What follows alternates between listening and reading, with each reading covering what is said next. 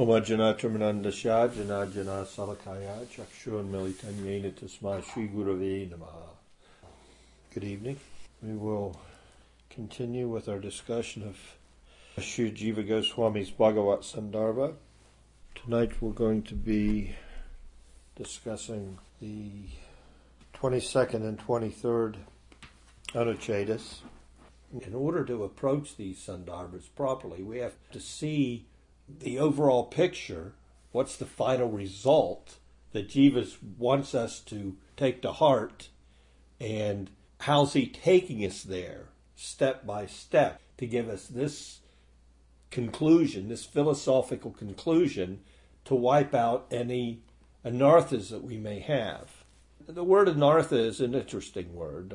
Sometimes people use anartha differently, but if you really look at Anartha Nivritti, the stage of Anartha Nivritti in devotional practice, that stage of Anartha Nivritti literally means misplaced value. Now that misplaced value could be misplaced that you're going to find pleasure where there's nothing but misery. And that's the common definition that's used. Well, you're looking for love in all the wrong places. You're looking for it in intoxication, in wealth, in sex life. And that's a bad habit. Immediately we take it from a misplaced value, what's a bad habit? But it goes deeper than that. Anartha is giving something value that doesn't really have any value. That applies not only our misplaced values for where to find enjoyment. We think we can find enjoyment on the material plane, and then we think, well, if we can just quit looking on the material plane, then all of our anarthas are solved. That's not all that's involved in anartha nivritti, and we should understand that. Anartha nivritti carries over also into our viewpoint when it comes to spiritual life. If we have the wrong viewpoint regarding the tattva that makes up Sambandha Gyan, which forms the foundation upon which we can build the temple of our devotional service, then it's important that all these philosophical misconceptions are dispelled. That's why something like the Sandarbhas that's offered by Srila Jiva Goswami and the Bhakti Rasamrita Sindhu offered by Srila Rupa Goswami and the Brihat Bhagavatamrita offered by Sanatan Goswami, these insights into what's actually being conveyed in all these verses of the Bhagavatam, they gradually correct our way of thinking, and we stop giving value to misconceptions and start giving value to the proper conceptions regarding spiritual life and what is spirit, and what is matter, the nature of the Lord and his energies. So this is all very compelling knowledge for us, because it forms such a solid foundation for our practice. Anarthas go deep. That's why the study of these Sandarbhas is so important, and the approach to that study has to be properly conducted. I'll try to deliver some information in a way that you can understand the underlying points as best I can. We can only fly according to our capacity, so my capacity is not great, but I can try to help in some way by studying the work and trying to make them available to you. So Anucheda 22, the Sambandha of this Anucheda is the Lord activates Maya, just as a magnet activates iron filings, not for his pleasure, but on behalf of the living beings. In order to bring out this point of Sambandha Gyan, the Praman, the evidence provided by Srila Jiva Goswami in this 22nd Anucheda, comes from the Srimad Bhagavatam. So he quotes a Srimad Bhagavatam verse of Mother Earth addressing Sri Varahadev. The English of the verse is, O Lord, you neither desire the creation, maintenance, and annihilation of this material world, nor do you not desire it. But by your glance you activate Maya, who carries out these functions through the gunas, exactly as a piece of iron moves under the influence of a magnet. I bow down to you, O Lord, the witness of the qualities and actions of all beings. That's from the 5th canto. Then Jiva goes on to provide another praman, another evidence, and for this evidence, he quotes the commentary of Sridhar Swami. He paraphrases the verse that we just read in his own words. This is also a practice that you'll see a lot in Srila Vishwanath's writings. He'll take the verse and he'll rewrite the verse. He adds commentary to the verse itself to pull us into the meaning. One meaning. All these verses have so many meanings, but into a meaning that he wants to convey to his readers. So Sridhar Swami comments, Sri Bhagavan, who glances over Maya, desires on behalf of the living beings. If he were adamantly opposed to this idea, there would be no question of his glancing. His desire, however, is not for his own benefit. Maya carries out the functions of creation and so on through the gunas. Though Maya is inert, she is set in motion by the proximity of the Supreme Lord. This is compared to iron filings being made to move due to the proximity of a magnet. Tadashraya, under the influence of, means turning towards the magnet. I offer my salutations unto him, the witness of the unseen destiny of the living beings, who are composed of their qualities and actions. Here ends Sridhar Swami's comment. Some commentary on this Anucheda, the praman that's been provided to make the point. Again, the point being that Maya is activated by the internal potency of the Supreme Lord. He sets Maya into motion, but he doesn't have any contact with it, Maya. This Anucheda explains how inert Maya, no consciousness in Maya, carries out functions of creation, etc. First of all, everyone acts upon desire. If the Lord sets Maya into motion, then there has to be a desire on his part. No one engages in anything without thinking, feeling, and willing. That's what we can perceive of our own actions. So the natural question would be, well, that must be also applicable to the Lord. Then we try to understand how the Lord can activate Maya and be unaffected. In the verse that's used as the evidence, it says quite clearly, he does it on behalf of the living entities. It's not for his benefit. It's for their benefit. Tad aksata bahu sham prajayayeti. This creation comes about by Bhagavan's glance, and its annihilation takes place when he shuts his eyes. A doubt could come, but the living beings suffer birth and death. In other words, why would the Lord want living beings to experience birth and death? To dispel this doubt, we go to the Srimad Bhagavatam, to the 10th canto, to the prayers of the personified Vedas. Sukha Goswami says, the Supreme Lord manifested the material intellect, senses, mind, and vital force for the living beings, so that they could indulge their desires for sense enjoyment, take repeated births to engage in purposeful action, become elevated in future lives, and ultimately to attain liberation. And this is the ultimate purpose of the material creation. It's not that the Lord sets into motion his external energy and lets his marginal energy become involved in it with the desire that they continually experience birth and death. No, it's for gradual upliftment, and it ends in liberation. His Srishti Leela is for the purpose of taking the jivas to the platform of liberation. And that's what he teaches when he personally comes. Yada yadahi dharmasya glanir bhavati bharata.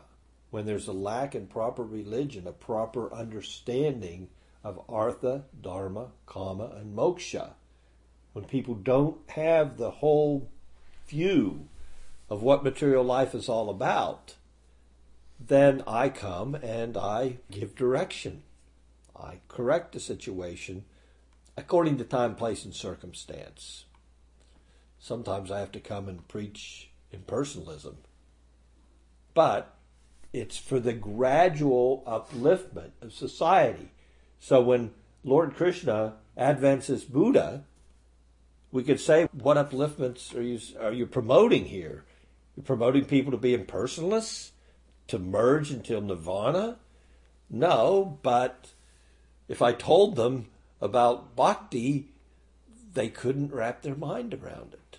And we see that even with any preacher, even yourselves, when you go out and try to present the philosophy of Krishna consciousness, it's according to time, place, and circumstance. And we notice if you walk into a yoga studio and try to present the philosophy, you don't immediately start talking about bhakti. You relate with the audience according to their mentality. And gradually you find out where they are and you give them remedial measures according to their position. We notice Sukadeva Goswami, when he began to speak the Srimad Bhagavatam to Parikshit, where did he start? The majority of the audience were yogis. And they were yogis that were just starting. So he started out with, if you want to meditate, you want to perfect your meditation, begin by meditating on the conception of the Supreme according to what you are familiar with. So you're familiar with the sun. Well, that must be God's eyes. You're familiar with the air. You're familiar with the mountains. You're familiar with the bodies of water. It must be the bones. It must be the blood of God. So in different ways, he said, in the beginning, your meditation should be on what you're familiar with. And then gradually, as you become more and more contemplative, then you could go on to seeing the deeper understanding. From the Virat understanding, you can come to the Paramatma understanding. Maharaj Parikshit is the questioner. He's asking the questions, but the speaker is pulling the audience in. He knows the qualification of the inquirer, but he doesn't start presenting the Srimad Bhagavatam according to the inquirer's qualification. He takes into consideration that qualification, but he also is speaking to everyone. That's the way of presenting Krishna consciousness. You present it according to your audience. Also, when we look to this understanding of the material nature that's being presented by Jiva Goswami to convey this point that Maya working under Krishna's direction will let me present the doubts and explain the proper understanding so that people don't get the wrong idea. The wrong idea being an anartha, a misconception, giving philosophical value to something that really does not hold any weight when it comes to a broader understanding of what Krishna is doing in manifesting the material world and giving opportunity to the living beings to advance, dissipating that doubt, that anartha. Then the next question would be, well, why isn't Krishna an equal opportunity employer? Why isn't he employing everyone in spiritual life equally? So that would be a doubt. Seems to be a little bit of prejudice going on here. Only hiring from this certain class of people. And the other class of people we're not hiring in that group. We go back to the original evidence, the original praman, the first praman of this particular Anucheda.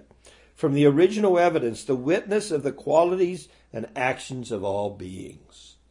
So Krishna is the witness. Antaryami, he's inside every living entity, and he knows their desire and their qualification. So there's not any prejudice on his part, but again it plays to the fact of what is the qualification of the audience. So he is an equal opportunity employer, but you need to be able to be a carpenter to know how to hammer nails. You can't put yourself forward as having some qualification that you don't have simply to get a job. It will actually end in disaster. Everything you do will end up being nothing but a burden to the person that's contracted you. The Lord awards results according to karma. He is not biased. He is also not bound to deliver according to karma, or that he has no discrimination.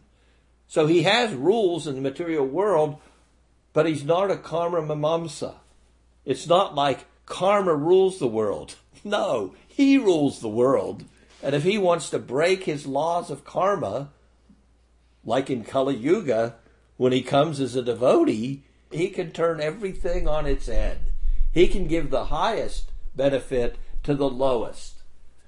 So he's not bound, but he's acquainted with his laws of karma.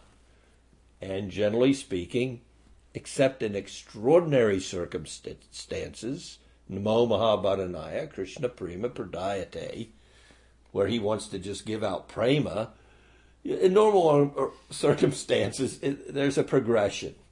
He is also not bound to deliver according to karma, or that he has no discrimination.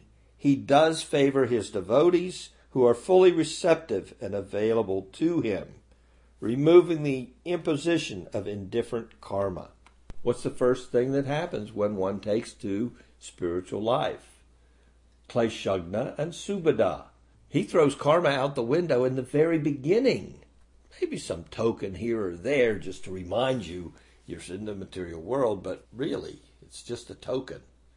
Karma is no longer there when there is a sincerity on the part of the living entity to advance in spiritual life and to understand things as they are, to have a good foundation and work from that solid foundation, foundational relationship with the sadhu, with the guru. Samoham sarva bhuteshu name dvesho stina priya ye bhajanti tumam bhaktya mai te teshu chapyaham. I am equally disposed to all living beings, and so there is no one whom I despise or favor.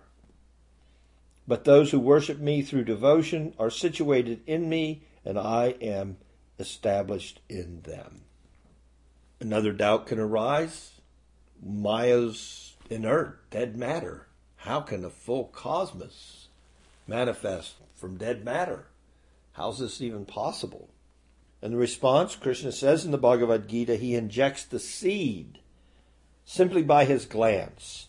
From the original verse, this word is there, iksitu. She carries out the functions by the three modes of nature: creation, rajas; maintenance, sattva; and dissolution, tamas.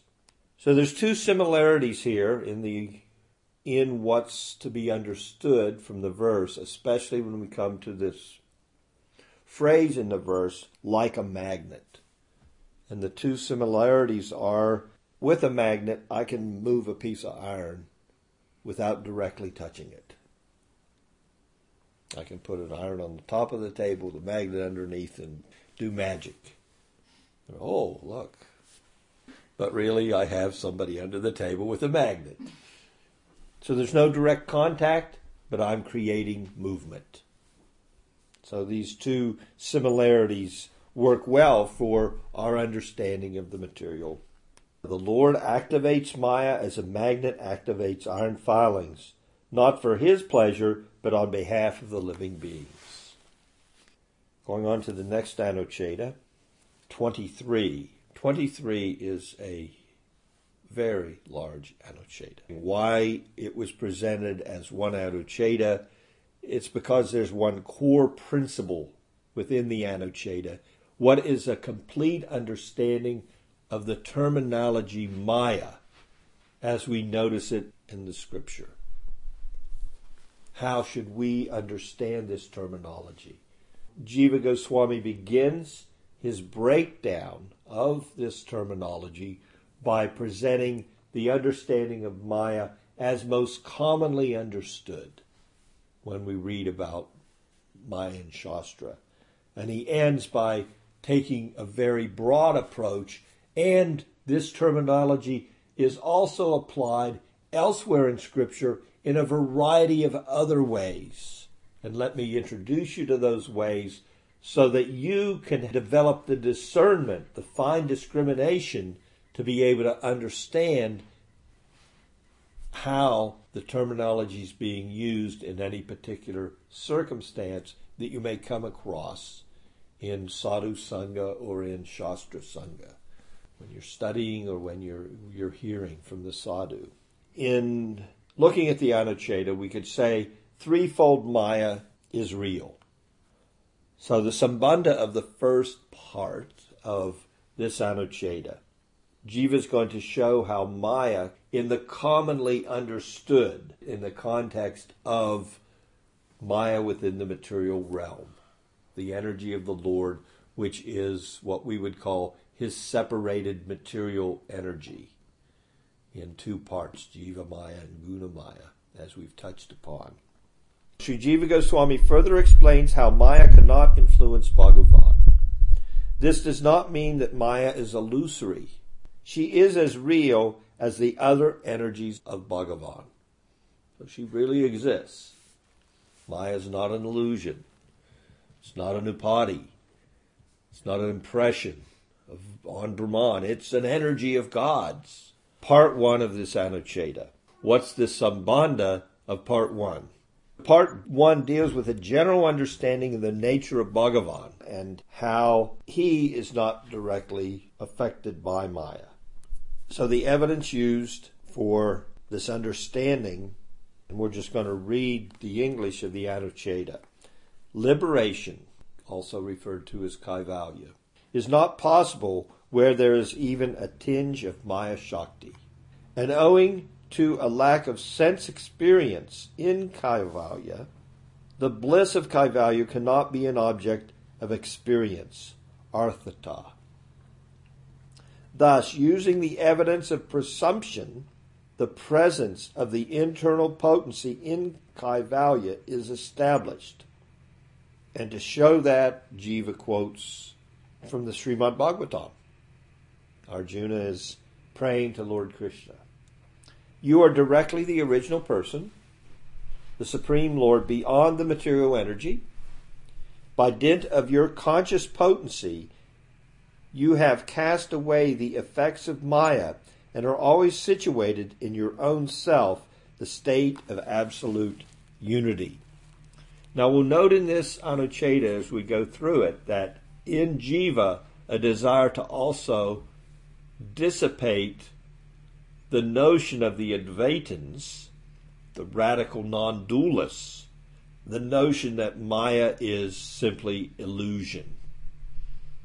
Their major setback in having a comprehensive understanding of spirit, of the Brahman that they so much desire, is that they do not accept that non-dual absolute has any potency.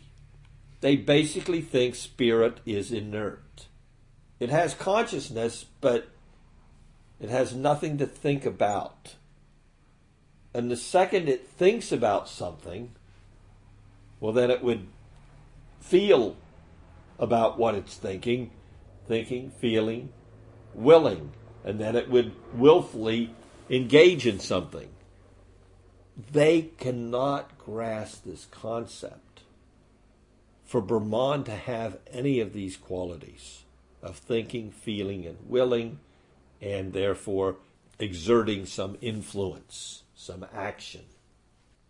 Their conception of the Supreme being conscious inertia doesn't compute with us. And we think we have logical arguments and shastric evidence to prove our side of the story. And we will take them to task and have taken them to task as a sampradaya since time immemorial. This Brahman conception. It does not stand.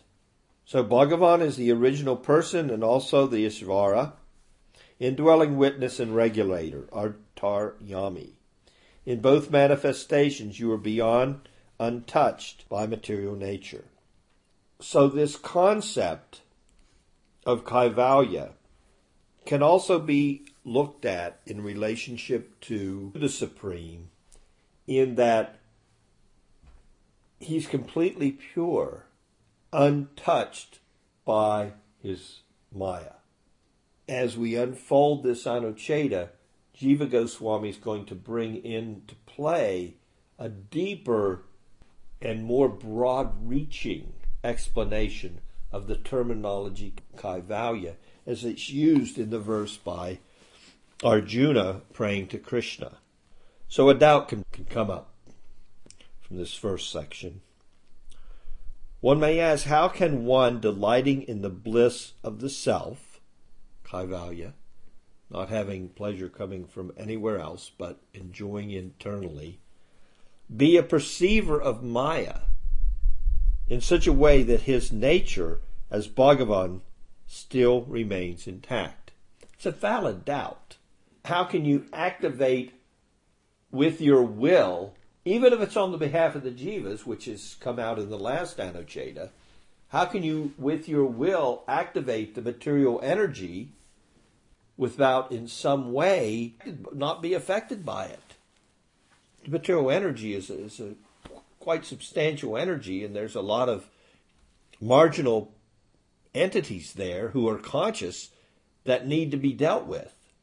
How can you go into samadhi and enjoy yourself independent of any outside influence in such a way that you're true to the terminology of Bhagavan? You also, in your various manifestations, are the presiding deity over the material energy. So your amsas, they are effectuating the management. How can you be free of intercourse with her?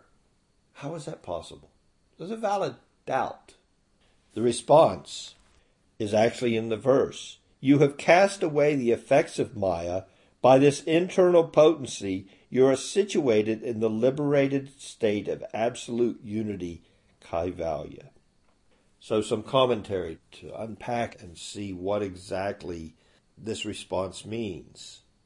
So if Bhagavan activates Maya, he has to come in contact with it. Well, he comes in contact by his glance. As a magnet can come in contact with iron, it's activated. So how can he be said to be fully liberated or situated in Kaivalya? Or aloneness. Aloneness meaning alone, having no contact with the external potency. He's alone in his spiritual self. And the answer is in Arjuna's verse, the Praman verse of this Anucheta. Although Krishna has energies by dint of his conscious potency. This is going to be unpacked further as we proceed through this Anucheta. One potency can overpower another. We will be given some explanations regarding that. The darkness of the night can overpower the fog. The brightness of the sun and daylight can overpower the glowworm. Krishna's conscious potency, his Chit Shakti, can overpower his Maya Shakti in such a way that it has no potency at all in presence of his liberation, his liberated position in Kaivalya of not being affected. Arjuna uses the word Kaivalya in his prayer. That which alone remains when all coverings have been removed. We would say Brahman. The word comes from Kevala, pure, unadulterated. That's what Kaivalya is referring to, that removal of any contamination. So although the word is often used to denote liberation, it also means non-different from Brahman, in the sense of unadulterated and free from material contamination. Only in that sense. But in that sense of Brahman being unadulterated spirituality. Or also, you could look to the state of the jiva when when there is no material manifestation. He's unadulterated. There's not affected by the modes of material nature at that time. Or in deep sleep, we're free of any outside impediments, impressions. Doesn't last long, but it's enough to give us a little bit of samadhi once a day. It really is. It's that quieting of our consciousness just for a little while. Try to go without it. It's very difficult. Because Krishna's internal energy is not different from himself, he is situated in Kaivalya. It's not the same as his own being. So let's further unpack the Praman, which is the verse that Arjuna is speaking. Bhagavan does not contact Maya, but controls her like a magnet, without direct contact, without any influence of iron upon the magnet. So again, we come back. The point is being reinforced here that there's these two qualities. There's no touching, it's not contacting, or as the word was used earlier, there's no intercourse.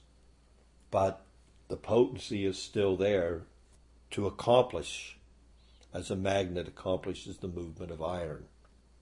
Or as a solar machine doesn't contact the sun directly, but it takes that energy of the sun and create its own energy from that. Although the sun is completely independent of it. But it can't create more energy than the sun, nor is the sun influenced by the energy it can create.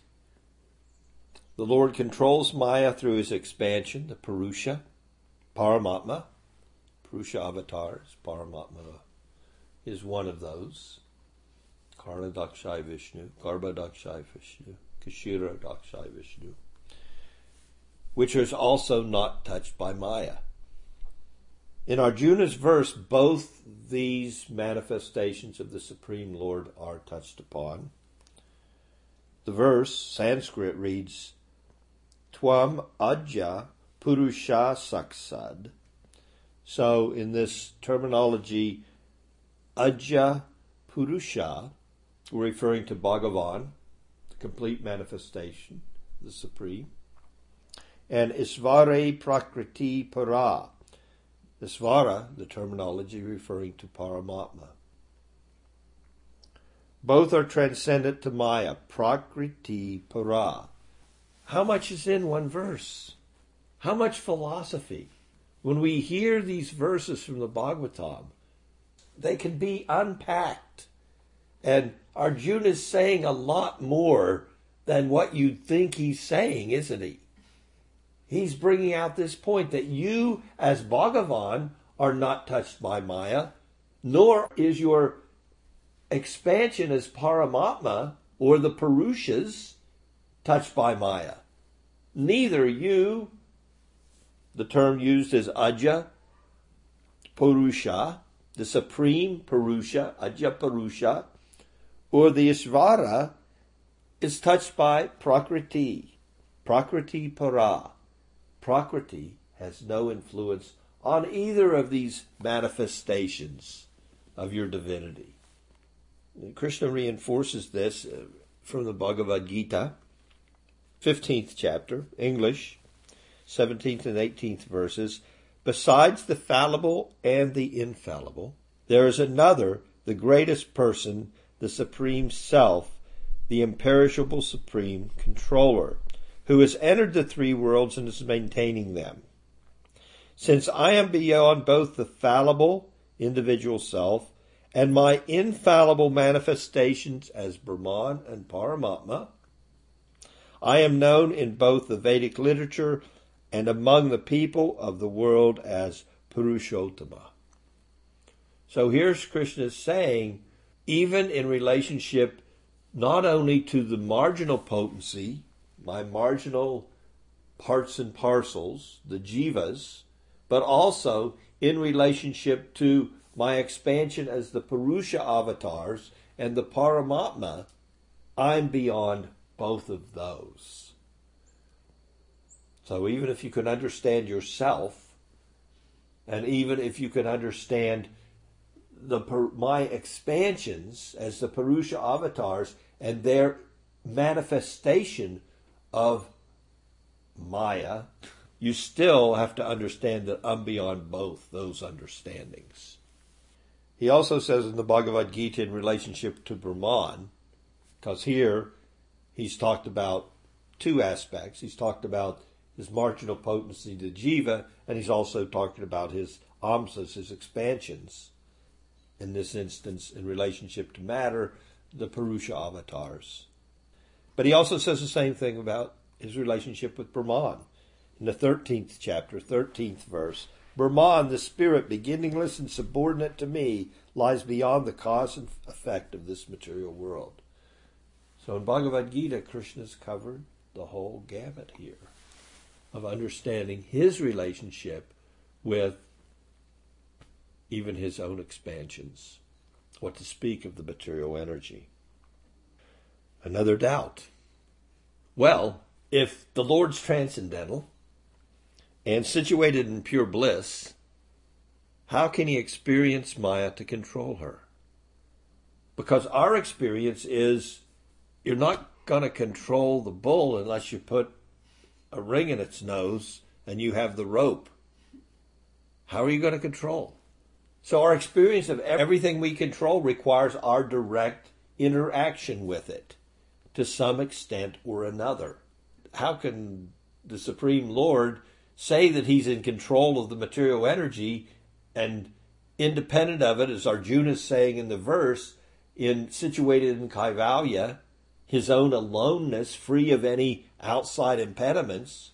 How is that possible, that he's controlling the material energy, although he's not in contact with it? Because we have no experience of that. It's a doubt. And Arjuna answers the question in the verse, which is the Praman. He presides over Maya, having subdued her by her Chit Shakti. And we will expand more as we go forward in understanding and unpacking this understanding that not all the Lord's energies are the same and have the same potency. We'll close this evening with this first section of the 23rd Anucheda with something that Vishwanath says in his commentary to the Praman verse from the Srimad Bhagavatam spoken by Arjuna. In his commentary he mentions, Maya is like a shadow. Just as a shadow is simultaneously separate from or outside its source, so it's separate and outside of its source, it's still fully dependent on it. So too, Maya is outside Bhagavan's Swarup and yet functions under his control. So are there any questions? Thank you very much for your association. Hare Krishna.